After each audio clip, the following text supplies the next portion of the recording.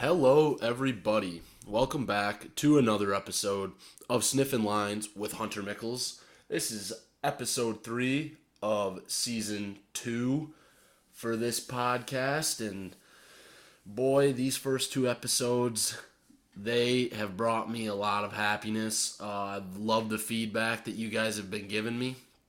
A lot of ideas you guys have been throwing out to me. I got 5 of my friends. We're all gonna get into a little competition, betting wise, for this season. Um, I'm very excited for that. I think what we're gonna do is we're gonna send in 3 locks every week. So I'll put my 3 locks in, and then I'll have my friends send in their 3 locks, and we'll keep track of the records throughout the season, and whoever wins, I don't know, we'll get some kind of prize. We've been talking about something, but we'll figure something out. But anyways, we got a pretty packed show tonight. I'm going to go over all the week 0 games. I'm going to do some hot takes that a couple of my friends have sent in. I'm going to rate how hot of a take they are. And I am going to be previewing the Iowa Hawkeyes 2023 season. So let's just jump right into it. We're going to start off with the week 0 recap. First game, Navy versus Notre Dame. This game was played in Ireland, and boy, it was not very fun to watch. Notre Dame smoked them 42-3. The Navy just never had a chance. Their defense was absolutely horrific. It was like watching a bunch of boys versus men. If that's what's going to be protecting our country in the future, we are not looking good. I'll tell you that much, because they were completely outmanned. Like, they were not physical whatsoever. Notre Dame ran all over them.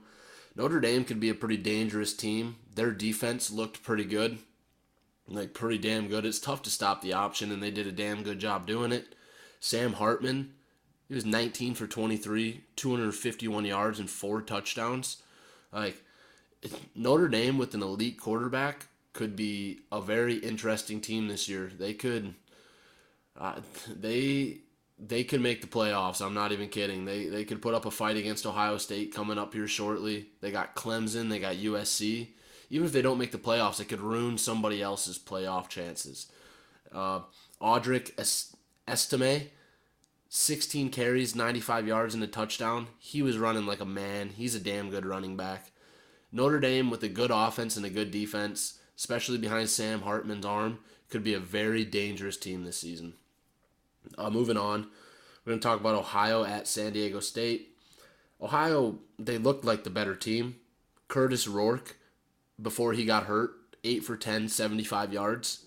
CJ Harris came in, and he went 18 for 41, 203 yards, 1 touchdown, 3 interceptions. He was not good. He was absolutely horrible. He lost that game for Ohio. I'll say it right now. Ohio would have won that game if their star quarterback wasn't injured early on.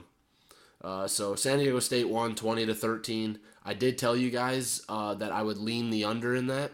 I didn't put it as an official play. The under was 48.5, I believe. They only scored 33 points, so the under would have hit in that if you guys would have, if you leaned it, if you played it. Good for you if you did. Moving on, UMass at New Mexico State.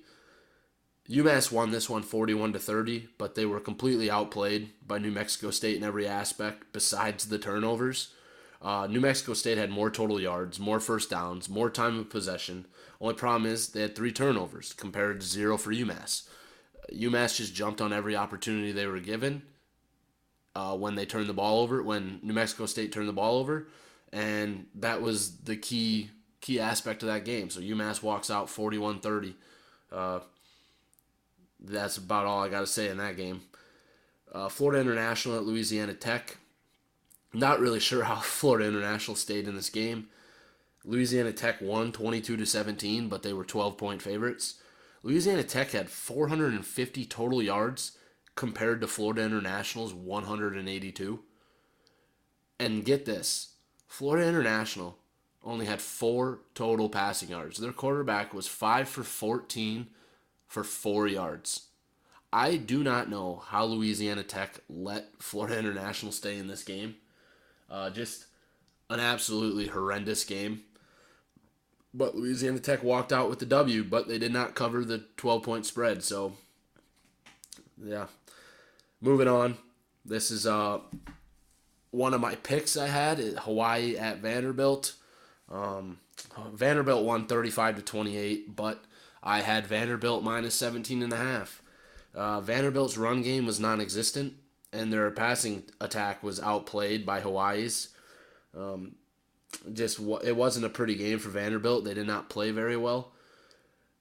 Minus 17.5 looked pretty good. They were up 35-14 early in the fourth quarter, but they were outscored 14-0 in the final 14 minutes of the game. So minus 17.5 was covering, and then their offense went to shit basically, and same with their defense. Hawaii put up 14 points on them. So credit Hawaii, they played pretty well. Their quarterback looked like a hell of a player. I could see Hawaii. Hawaii's not going to be very good this year, but definitely improvements compared to last season. Vanderbilt, though, I don't know if they really made the improvements they needed in their rushing offense. It wasn't very good last year, and their defense wasn't very good last year, and it did not look good again last night. So I don't know if they'll be making a bowl game like I kind of predicted in the first episode, but they definitely have room for improvements. And then moving on to the final game, as I'm not going to talk about the Jacksonville State UTEP game. Jacksonville State won that 17-14. That's about all. But the final game I'm talking about is San Jose State at USC. USC won 56-28. I had over 64.5, which ended up being a W. So I went 1-1 in week 0. Not a bad start to the season. I'll take 50%.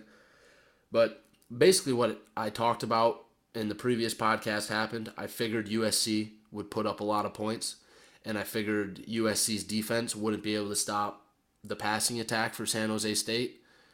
Caleb Williams went 18 for 25, 278 yards, 4 touchdowns. He picked up right where he left off. Offense looked great. True freshman Zachariah Branch looks like a big playmaker for USC. 4 receptions, 58 yards, 1 touchdown.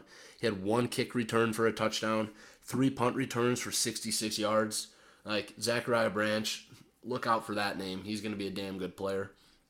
USC's defense, though, still a lot of question marks. Didn't get a lot of things answered in that first game there. Gave up 198 yards in the air, so not horrible. But they also gave up 198 yards on the ground. Gave up 24 first downs. Against San Jose State, that's not what USC was looking for there whatsoever. They definitely have lots of room to grow, and they need to grow fast because they got a tough schedule this year. They have Notre Dame. They're backloaded, so they got to figure their stuff out. Their defense needs to improve, or I don't see USC being very good this season. Moving on, I'm going to talk about some early week 1 lines to watch. These are not my official plays, but I'm going to be watching them going into the Wednesday podcast, and I could see myself playing them if more news comes out. The first one is Utah -7 at home versus Florida. I like Utah to cover this at home if their quarterback Cam Rising can play. He is going to make or break that team. He tore his ACL in their bowl game last season against Penn State. He makes or breaks that offense. If he plays, which they're not really sending out any news right now, so I don't know if he's going to or not. But if he plays, I like Utah to cover the -7.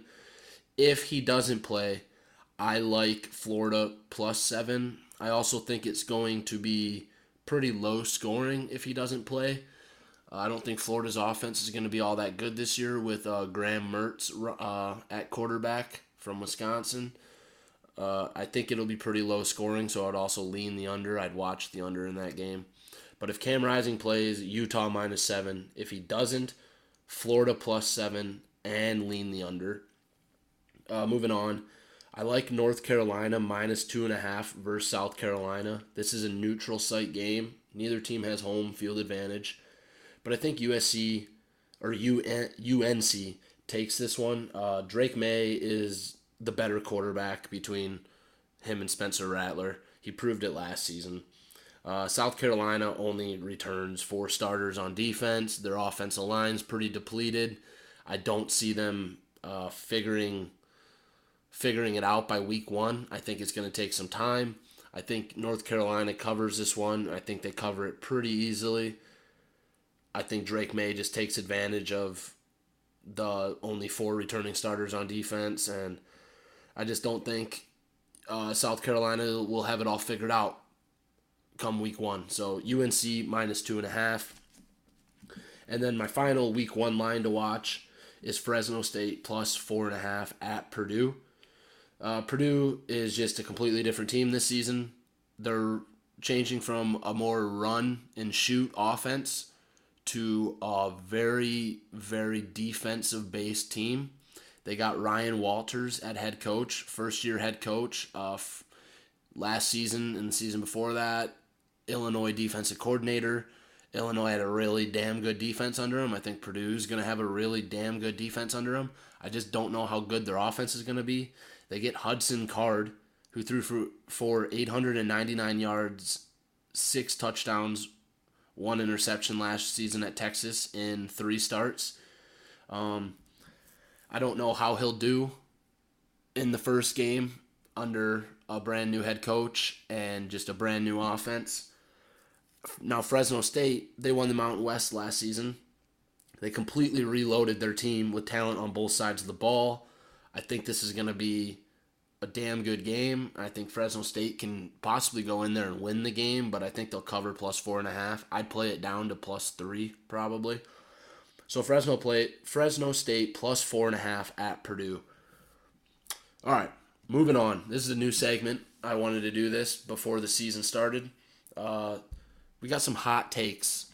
This first one comes from my cousin Tate from Ames, Iowa. He says that Washington makes the playoffs this season. Now, why it can happen, I mean, right here, Michael Penix Jr., Rome Odunze, and Jalen McMillan. Those are 3 reasons why it can happen. They're returning over 80% of starters from a team that won 11 games last season. They get Oregon at home. They get Utah at home. Those are 2 tough games, 2 tough teams. If they can win those, that's big time for them. So it can happen because their offense is going to be good. Their defense is going to make improvements. I mean, they return 80% of starters. It's the perfect recipe for a team to make the college football playoffs. If USC's defense isn't improved, Washington's probably the favorite out of the Pac-12. So that's why it can happen. Now, why it can't happen is if the team doesn't stay healthy. I mean, Michael Penix Jr.'s had injury problems in the past. If their defense doesn't make improvements that they needed, that could be another reason why it doesn't happen. They have to go to Michigan State in week 3. That's not going to be an easy game for them. They have a 4-week stretch to end the year where they go at USC, then they get Utah at home, then they go at Oregon State, then they come back and they play Washington State at home. I think they for sure have to win 3 out of those 4, if not 4 out of 4 there. It all depends on how they do with Oregon, Utah, and Michigan State games. So if they already drop one of those earlier in the season, they have to go 4 for 4 there to even have a chance to make the playoffs, because a 2-loss Washington team is not making the college football playoffs. A 1-loss Washington team, even with the Pac-12 championship, still might not make the playoffs, depending on who that loss is to. So I rate that one about 8.5 out of 10 for a hot take. I think it's a lot less likely to happen than it is actually going to happen. Moving on, this one is also from my cousin Tate from Ames, Iowa. He says Wisconsin makes the playoffs. Now this one is just, boy, this one's something. Why it can happen, if the offense is much improved, obviously, air raid offense. The defense will still be loaded, so that'll help for sure. They get Iowa, Nebraska, and Ohio State at home. Like I said, the offense will be improved. maybe improved enough to keep up with an Ohio State or a Michigan or a Penn State offense in the Big Ten championship if they get there. So we'll see. It just all depends on how much they mesh together under Luke Fickell. And then why it can't happen, like I said, first season under new coaches, they might not mesh well. They go to Washington State in the second week of the season. Washington State has Cam Ward. Washington State is no walk in the park, especially at Washington State. So that's not an easy game for them in the second week of the year. They have to travel at Purdue, at Illinois, and at Minnesota. Those are not easy games whatsoever. At Illinois is going to be a tough one. At Minnesota is going to be a real tough one to end the season. They have a 3-week stretch in the middle of the season where they get Iowa at home. Then they have to go to Illinois. Then they get Ohio State at home. I could see them dropping 2 out of those 3. Who knows? If worst case scenario, they could drop 3 out of those, all 3 of them. And then they get at Minnesota last week of the year. That's going to be a tough one for them. I rate this one a 9.5 out of 10. I do not see this one happening whatsoever. This is a very hot take. I appreciate Tate for sending this one in. And then my last hot take of the day. My good buddy, Nick Ryder from Dubuque, sent this one in. He says, the trend ends where 3 preseason top 10 teams are not in the final AP top 25. So 3 out of the top 10 preseason teams will not be in the final AP top 25. That's happened the past 2 seasons. He says this year it ends. I think that is. I think that's a good hot take there. Why it can't happen? Why I think 3 teams will be outside the top 25. Washington could be derailed by injuries. Health, it all comes down to that basically with this. Michael Penix Jr. could be hurt and their season could go to shit. Clemson, worst case this season in my opinion is 6-6 or 7-5. Like they have Duke to start the season, they have Florida State at home, they have to go to Miami, they get Notre Dame at home. Notre Dame looked like a damn good team, so I think that'll be a good game. UNC at home, and then South Carolina on the road. South Carolina to end the season, if they improve, Spencer Rattler could be dangerous. Clemson could not easily, but they could go 6-6 or 7-5 this season. So that could be another team that falls out of the top 25. And then Florida State or a USC season could go downhill if Florida State's offense just isn't very good. If USC's defense isn't very good, they could lose all their big conference games, and that could drop them out of the top 25. It just really all depends, honestly, on injuries and just how the team meshes together and if the team's made improvements, honestly. And then why the trend can end. I think the top 10 is just pretty loaded this season. I don't really see any of the teams having a poor season besides maybe Washington. Washington, like I've said this 3 times now, but just all comes down to injuries. And I think the trend will end this season as well. I rate this a hot take, like a 6 out of 10 maybe. Not even that high, maybe a 5 out of 10. I just don't think it's likely that 3 preseason top 10 teams fall out of the AP top 25. Like Texas A&M, overrated Texas A&M isn't in the top 10 this season, so you can't count on them falling out. I don't know. I just don't see it happening. I think the top 10 is pretty loaded. Like I said, I rate this one. I think I rate this one a 5 out of 10 on the hot take scale.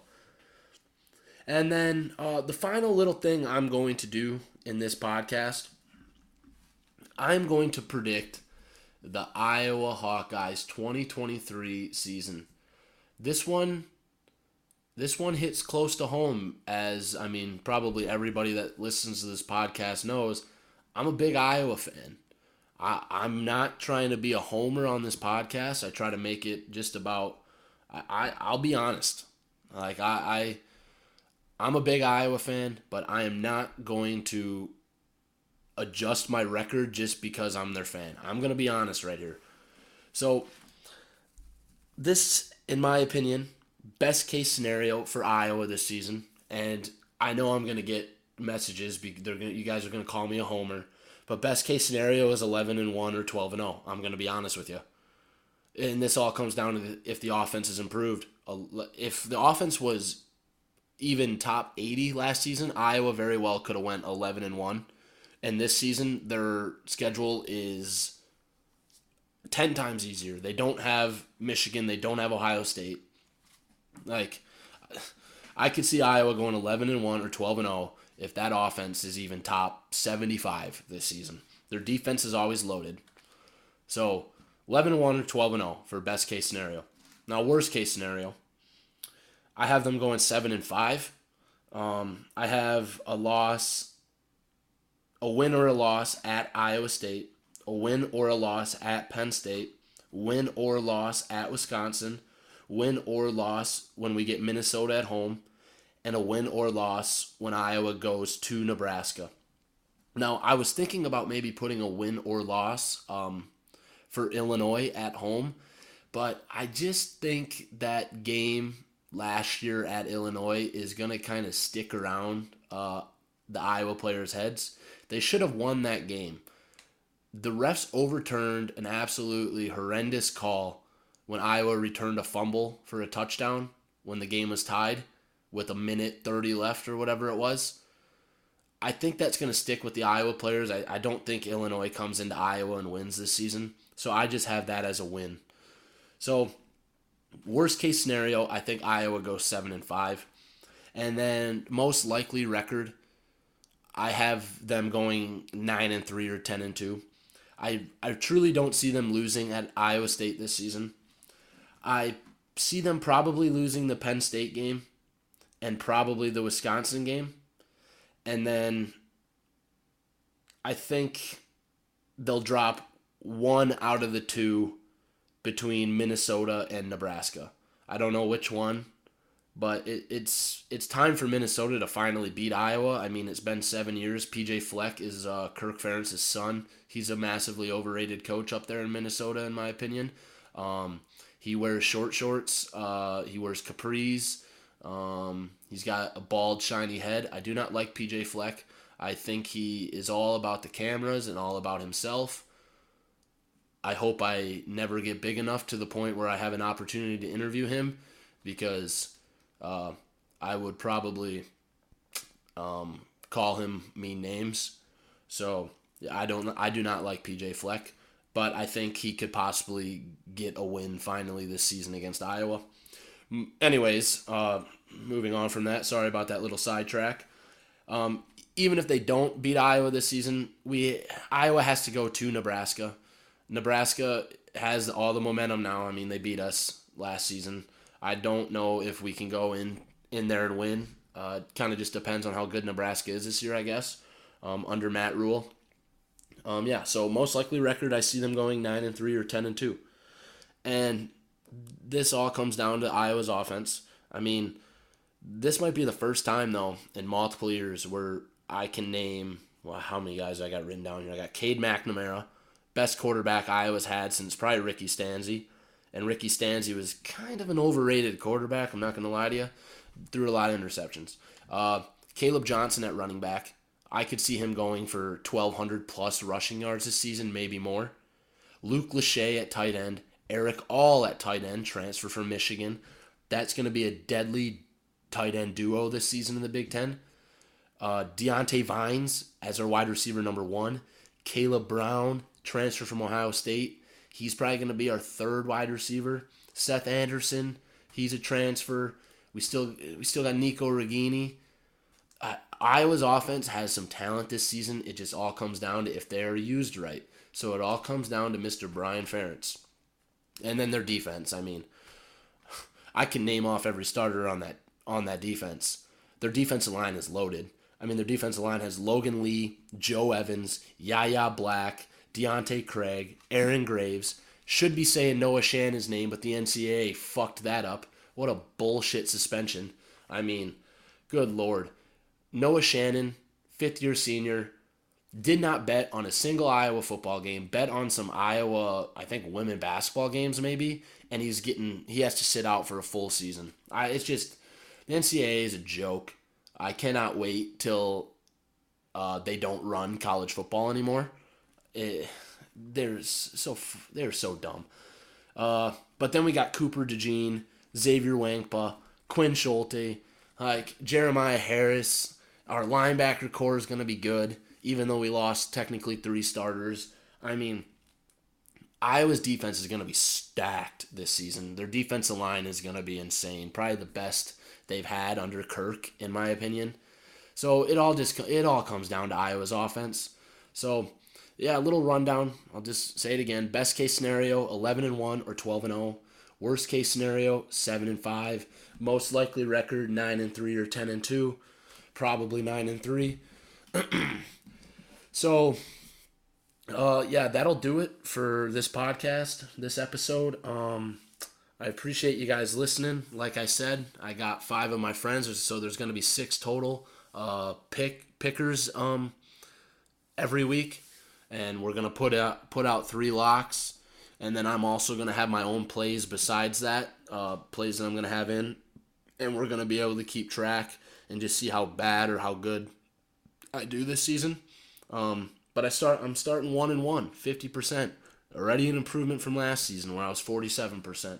So hopefully that continues. Hopefully I get up to about 60% this year. Make some money for all of us if you guys follow me. But yeah, I appreciate you guys listening. If you guys got any hot takes, I'm only going to be doing one more segment of that because the season starts. No point in getting hot takes after that. So yeah, if you guys got any hot takes, send me a message. Send yours in. I'll put them in the podcast and I'll rate them out of 10. So again, thank you guys for listening. This was Sniffin Lines with Hunter Michels, episode 3 of season 2. Peace.